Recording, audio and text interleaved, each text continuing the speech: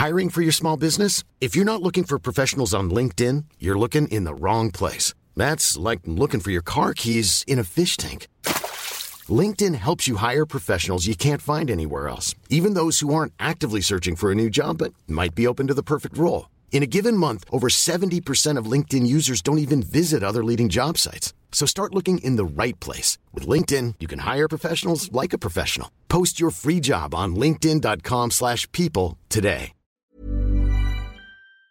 Hello and welcome to My Big Idea, the weekly podcast from ASOS. I'm Danielle Radoichin and today I'm talking to Hermione Taylor. Hermione is founding director of Do Nation, an online platform that helps people and businesses make small changes in their daily lives to help combat climate change. Here's Hermione's big idea.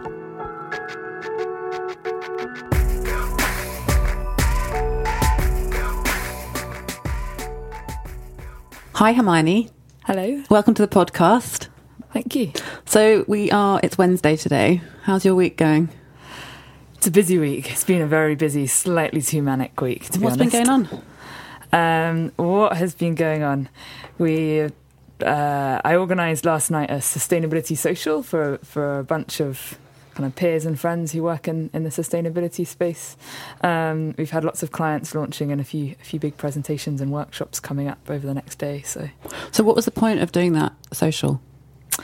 The point of that social was to pull together, get people together who work in the space, but from different companies, give us a chance to chat in a very informal way.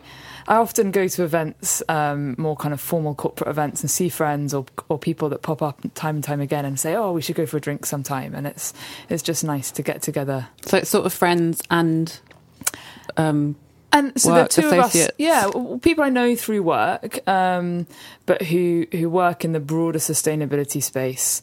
And it's just nice to have an informal way to have a drink and get together and share ideas that isn't necessarily with your direct colleagues. Yeah. That makes sense. So Do Nation is your company. Yeah. Tell us a bit about what it is, what you do. So, Do Nation is all about action and doing, funnily enough. We really believe that our actions do matter, and cliche as it may sound, they add up to make a big difference, both to our personal health and well-being and to that of the planet, really importantly. We also kind of see that our actions are the best way to show our decision makers that we care and that we've got an appetite for change. Actions speak louder than words, as they say. So what we've built with Do Nation is an online platform where anyone can make a pledge or run a campaign to raise pledges from their friends, family or colleagues. And the pledges are all simple actions like cycling to work, wasting less food, washing your clothes at 30 degrees. So the point is it's all sort of small, doable stuff rather than you need to completely overhaul your life. Exactly, bit by bit, step by step. We provide a menu of actions people can choose from to make it really simple, give them ideas. They can tailor them a bit and take it from there, and then we give the advice around that. Where did this idea of yours come from? So it all started about 7 years ago when I had just finished a master's in environmental policy, and I decided to cycle to Morocco at the end of it. Wasn't quite ready to go straight into the career path, and I wanted one final adventure before I got stuck in. Realised that cycling to Morocco was going to be a pretty epic adventure, challenge and adventure, and I wanted to use that to raise support for sustainability, which was a cause I was really passionate about. I realised that the traditional thing to do would be to ask friends to donate money to my chosen environmental charity, but I felt pretty uncomfortable asking them for money, partly because a lot were students, they were broke, it was the end of the credit crunch, and people were just tired of endless sponsorship requests. But mostly, I realised that actually the environment just needs people's action more than it needs their money. And there was something futile about asking people to donate like 20 quid when they were then just going to hop in the car and drive to the supermarket, leaving their lights on and throw all the food away. And were you talking about this with someone, or was there something that you were just mulling over in your head while cycling in Morocco? So I'd been mulling it over in my head for a while, and actually, in all honesty, I'd first had the idea back during my undergrad, and I'd talked to a few people about it then, and everyone was like, that would never work. Why would anyone do that? But a few years later, the kind of appetite and the interest in sustainability was rising. What made you, when people were saying to you that will never work, why did you think they were wrong, and how did you have that belief in yourself? They were saying, I had made a pledge for a sustainability scheme at university. This was on my year abroad in Vancouver, and a friend had roped me into signing up to the sustainability pledge. And at the time, I was a bit sceptical about it, like all of my friends were when I suggested this idea.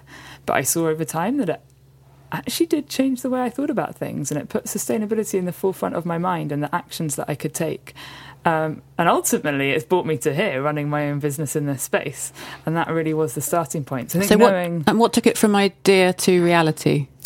So the thing that took it from idea to reality was very much when I decided to cycle to Morocco and I had the opportunity to test it out. I still wasn't sure that it would work. I still kind of heard the scepticism of my friends, but I wanted to try it out myself. And so we did that.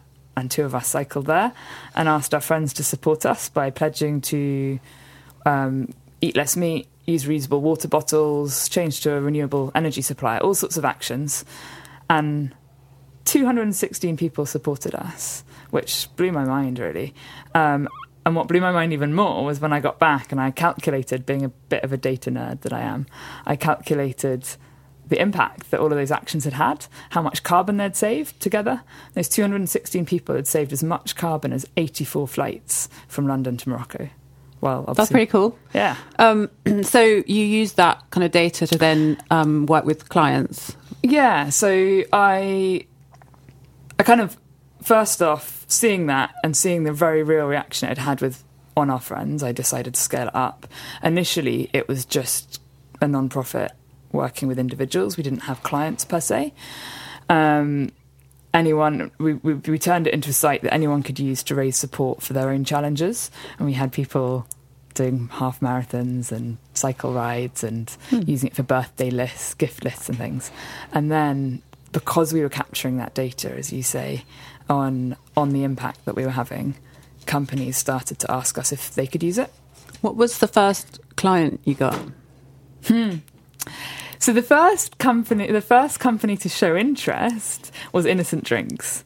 And they said, "Oh, this is great." I was trying to get them to do the London Marathon. Actually, one of the sustainability manager's husband ended up being our first user because he was running the London Marathon and used Donation.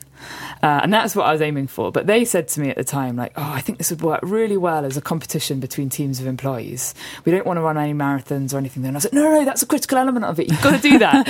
And insisted that if they were going to use it, they had to do some physical challenge to kind of inspire the pledges.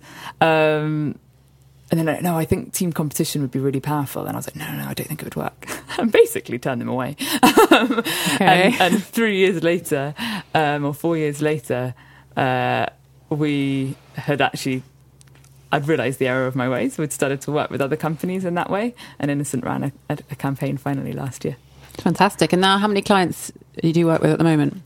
We've worked with just over 50 companies or organisations, ranging from quite a few universities to people like Innocent Drinks and Pakati to Siemens Energy and Arup Engineering.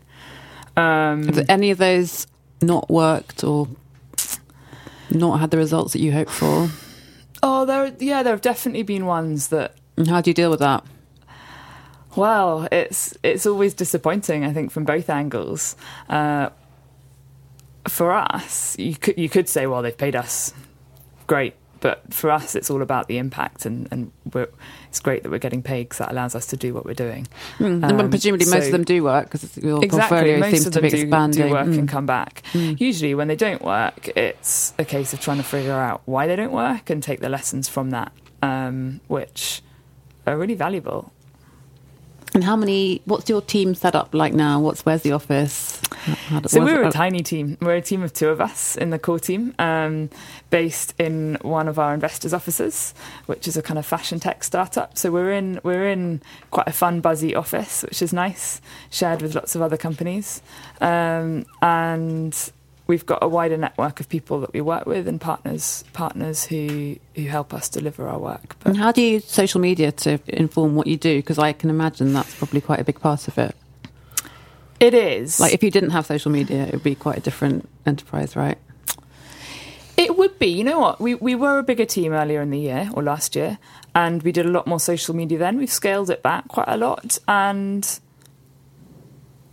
we do. And I think social media is super important, but it's also can be a real time sucker. And so there's a real balance to strike, and we're trying to get that and actually not relying on it too much. But our users use it a lot when they make a pledge, sharing their pledges on social media. Which platform are they on mainly? So a lot of it is on Facebook and Twitter. It depends whether there are corporate clients, so companies using it, then they tend to use those things less. It's more Twitter, a bit of Instagram, Innocent, lots of them were using that. But at the engineering firms, it's more the kind of internal, Siemens Energy, they've got their internal social network that's just... And like, for people who are interested in this kind of thing, are there certain social media accounts or hashtags that are good to check out? So there are some great accounts.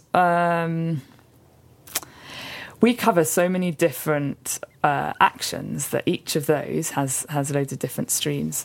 But for other organisations and accounts that kind of cover the whole broader spectrum of sustainability and sustainable business, I would say Collectively is a really interesting one.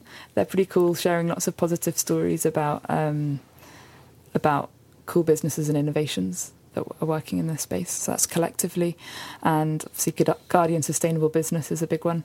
And Tom Idle he used to work at 2 Degrees, and he runs a thing called Narrative Matters, and runs a podcast around better business. It's called The Better Business Show. And that's a good one too. That sounds great. And are there, you mentioned The Guardian, how do you keep up with the latest developments in environmental issues, climate change? So, a combination of too many email threads. So Guardian Sustainable Business, Sustainable Brands is a big one. Eddie, there are lots of kind of mailing lists that I'm on to get the regular news. But I find the best thing is events and meeting people and just actually talking to people. How do you get invited to those events if you're just starting out? That's a really good question. There's a whole mixture of events. There are a lot of really expensive, more exclusive events that are hard to get invited to, but there are a lot that you actually just need to have on your radar and get tickets to. They're not kind of invite only. So getting out there, and as soon as whatever city you're in, there'll be networks of events, meetups, really good for finding things. And Eventbrite, just searching. Once you start going to one, you'll hear about another and another and another, and it scales. Yeah. That's cool. So you've done a TEDx talk. How did that come about? That came about through Twitter. Do tell. There you go. It was a new TEDx called TEDx Wandsworth that was setting up, and they started following me and Do Nation on Twitter. So I thought, interesting, and looked at their profile, and the theme of their TEDx was Be the Change, which is spot on with what we're about. So we started chatting over Twitter, and then they invited me to come and speak, which was great. And what's it like doing a TEDx talk? Doing a TEDx talk is tough. It's so funny. All my friends, as a child, I was not a presenter. All through school, I was that person that sat there cowering in the corner, terrified that I'd be asked to answer a question or read out loud. I hated it. Really, really hated it. And even through my master's, I was the only person in a class of 140 that never once asked a question, because I just was terrified about speaking in public. But when you are talking about something you've been doing for so long, and really, quite genuinely, no one knows as much about as me with Do Nation itself, it's a lot easier. And when you've got that passion, they've got to get over that fear. So there was a lot of practice involved in the TEDx. My friends, when they saw it, were like, whoa, you seem so... Do you learn it off by heart? Yeah, I spent months. I mean, I had to submit the final draft of it about a month before, word for word. We had to submit the first draft about 3 months before, and there was a big process of iteration. So by the time it came to the day itself, I mean, that evening, I was dreaming, waking up, saying my lines, because I'd been preparing them so endlessly. It drove me mad. How was it received? It was received... There's quite a big audience there. Yeah, about 100 people. Yeah. It was a really interesting mix of people, and it was received really well. We had quite a few people signing up to use Do Nation afterwards, which is the ultimate aim, to inspire people to actually take action. And yeah, it was a really... The kind of people that go to a TEDx is super friendly and kind of open to these What did you do afterwards to celebrate? Oh, I had a stonking cold at the time. I went back and got into bed with some Lemsip. Yeah. Anyway, that's super impressive. I don't think that we've had someone on My Big Idea who's done a TEDx before. And I think what I wanted to ask you as well was, for someone like myself and lots of people who listen to this podcast who are interested in fashion, what's a small, easy change someone interested in fashion can make towards helping the environment? Oh, that's a great question. And that's actually one of our most popular pledges is fashion passion. Dress yourself sustainably, we call it. I think looking where your clothes come from is super important. So checking the label. Checking the label. That means where should you look? Where's good for clothes to come from? So there's it's not so much the country they're made in, it's more how they're made. So there's a few things to think about, but the materials themselves, cotton is one of the world's biggest users of water and also pollution, creators of pollution, so organic cotton wherever you can, and also how it's made. So fair trade fashion is a growing movement, and so many clothes now are made in sweatshops, which we all shut our eyes to and try and ignore, but it's really important. And there's loads of awesome clothes out there that are made sustainably from ethical manufacturers, out of organic cotton and other materials. Are there any labels that you personally look out for? So People Tree is one of my favourites, one of my staples. I think you stock it on ASOS. I think we do. And Rapa Nui as well. They actually did a podcast the other day on the Better Business Show that I mentioned earlier. They're an organic T-shirt company that publish their entire supply chain. So if you really want to get into the detail of what's on your label, like it's more than a label, you can look at everything. But they're great. And there are some great more and more shoes as well out there. That shoes are a real issue, because clothes at least you can take to a charity shop at the end of their life or end of your life with them. But shoes, no one really wants to buy second hand. So thinking about where they come from is super important. And making sure you just love your clothes and use them and don't chuck them too quickly. And then finally, where are you hoping to take Do Nation in the next few years? What would be a big mark of success to your mind? So, as I say, our actions matter, but they make a big difference when done together. So for us, that togetherness, that scale is really, really important. We want to reach hundreds of thousands of people over the next 3 years.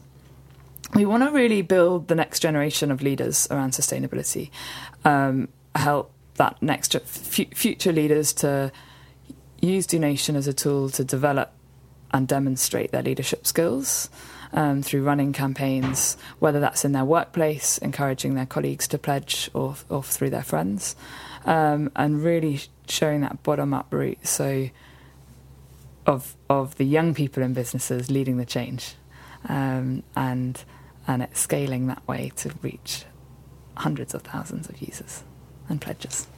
Okay, well, that sounds very impressive indeed. And thank you so much for coming on the podcast. It was a real pleasure. Right, it was a pleasure. Thanks. Hope I haven't waffled too much. Not at all. That was Hermione Taylor talking about her big idea. I'm Danielle Radojcin. Tune in next week to hear my next guest. And don't forget, you can download previous episodes on your favourite podcast app. Thanks for listening. Bye.